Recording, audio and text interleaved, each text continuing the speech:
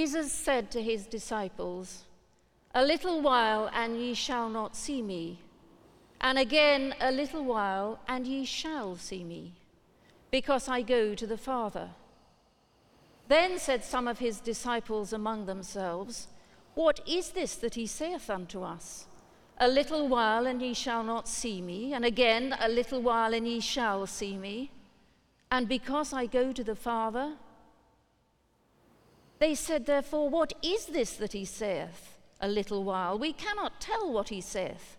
Now Jesus knew that they were desirous to ask him, and said unto him, "Do ye inquire among yourselves of that I said, a little while, and ye shall not see me, and again a little while, and ye shall see me?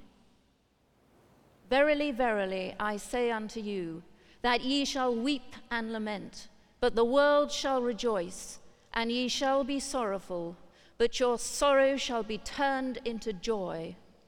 A woman, when she is in travail, hath sorrow, because her hour is come.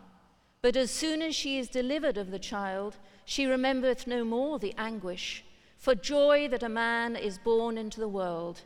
And ye now therefore have sorrow, but I will see you again, and your heart shall rejoice, and your joy no man taketh from you." This is the gospel of the Lord. Praise be to thee, O Christ.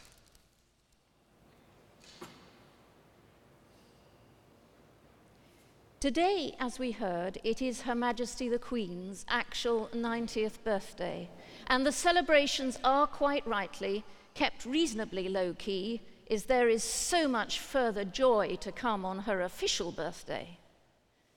And I recall encouraging my dear mother to aim to be 100 and live as long as the Queen Mother.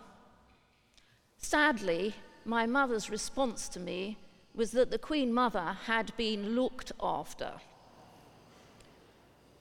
A woman of great fortitude and energy, my mother certainly knew what life was about. She would frog march myself and my 4 recalcitrant brothers from home to church each Sunday, filling a whole pew on arrival, and to her annoyance, I would fidget as my brothers unmercifully taunted and teased me all through the service.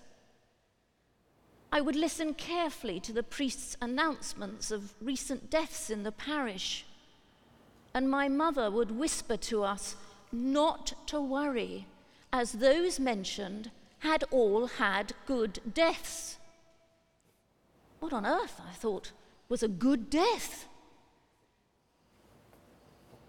Yet thinking on death and learning how to die was a powerful part of Christian piety during the Middle Ages and beyond, but not something perhaps anyone very much wants to talk about today.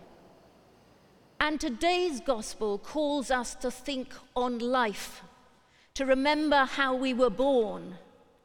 Someone, without our asking, without our doing, gave birth to us. We are born. We receive life from another life.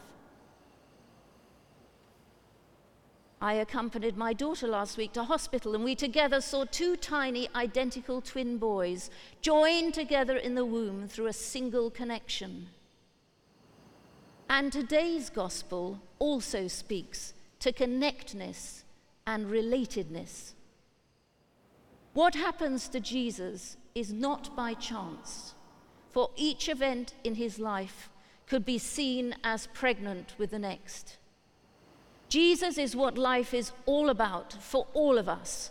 Being born, new life crying, growing, changing, each step pregnant with the next. This is not an equation, an idea, or an exercise, but a movement. And for the disciples, Calvary's grief remained very fresh for them. Their hopes had been shattered. Jesus had drawn them to stake their lives on him, and he had died. But now here he is, raised from the dead, eating, walking, talking, but now telling the disciples that he had to go back to his Father for a little while, not once but 7 times, John records these words in the Gospel. Jesus also pointed towards the disciples' own deaths at the same time. And when we mention joy, what comes to mind?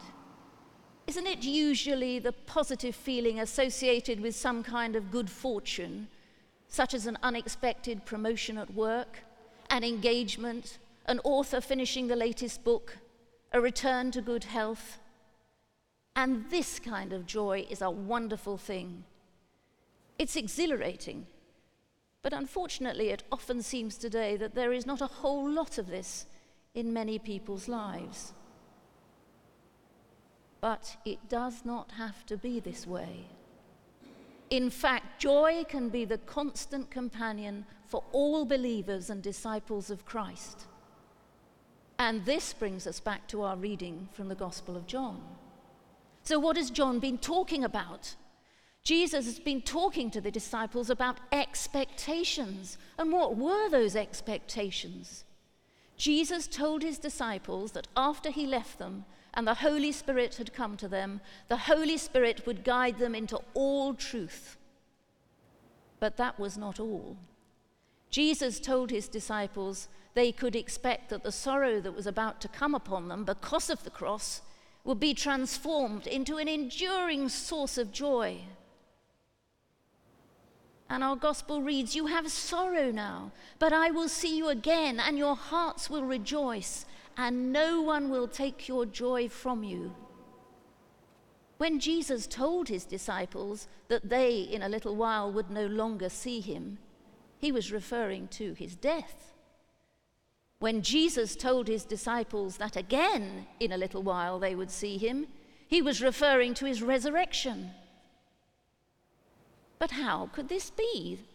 The answer is actually very simple. When Christ was crucified, it appeared to be a crushing defeat.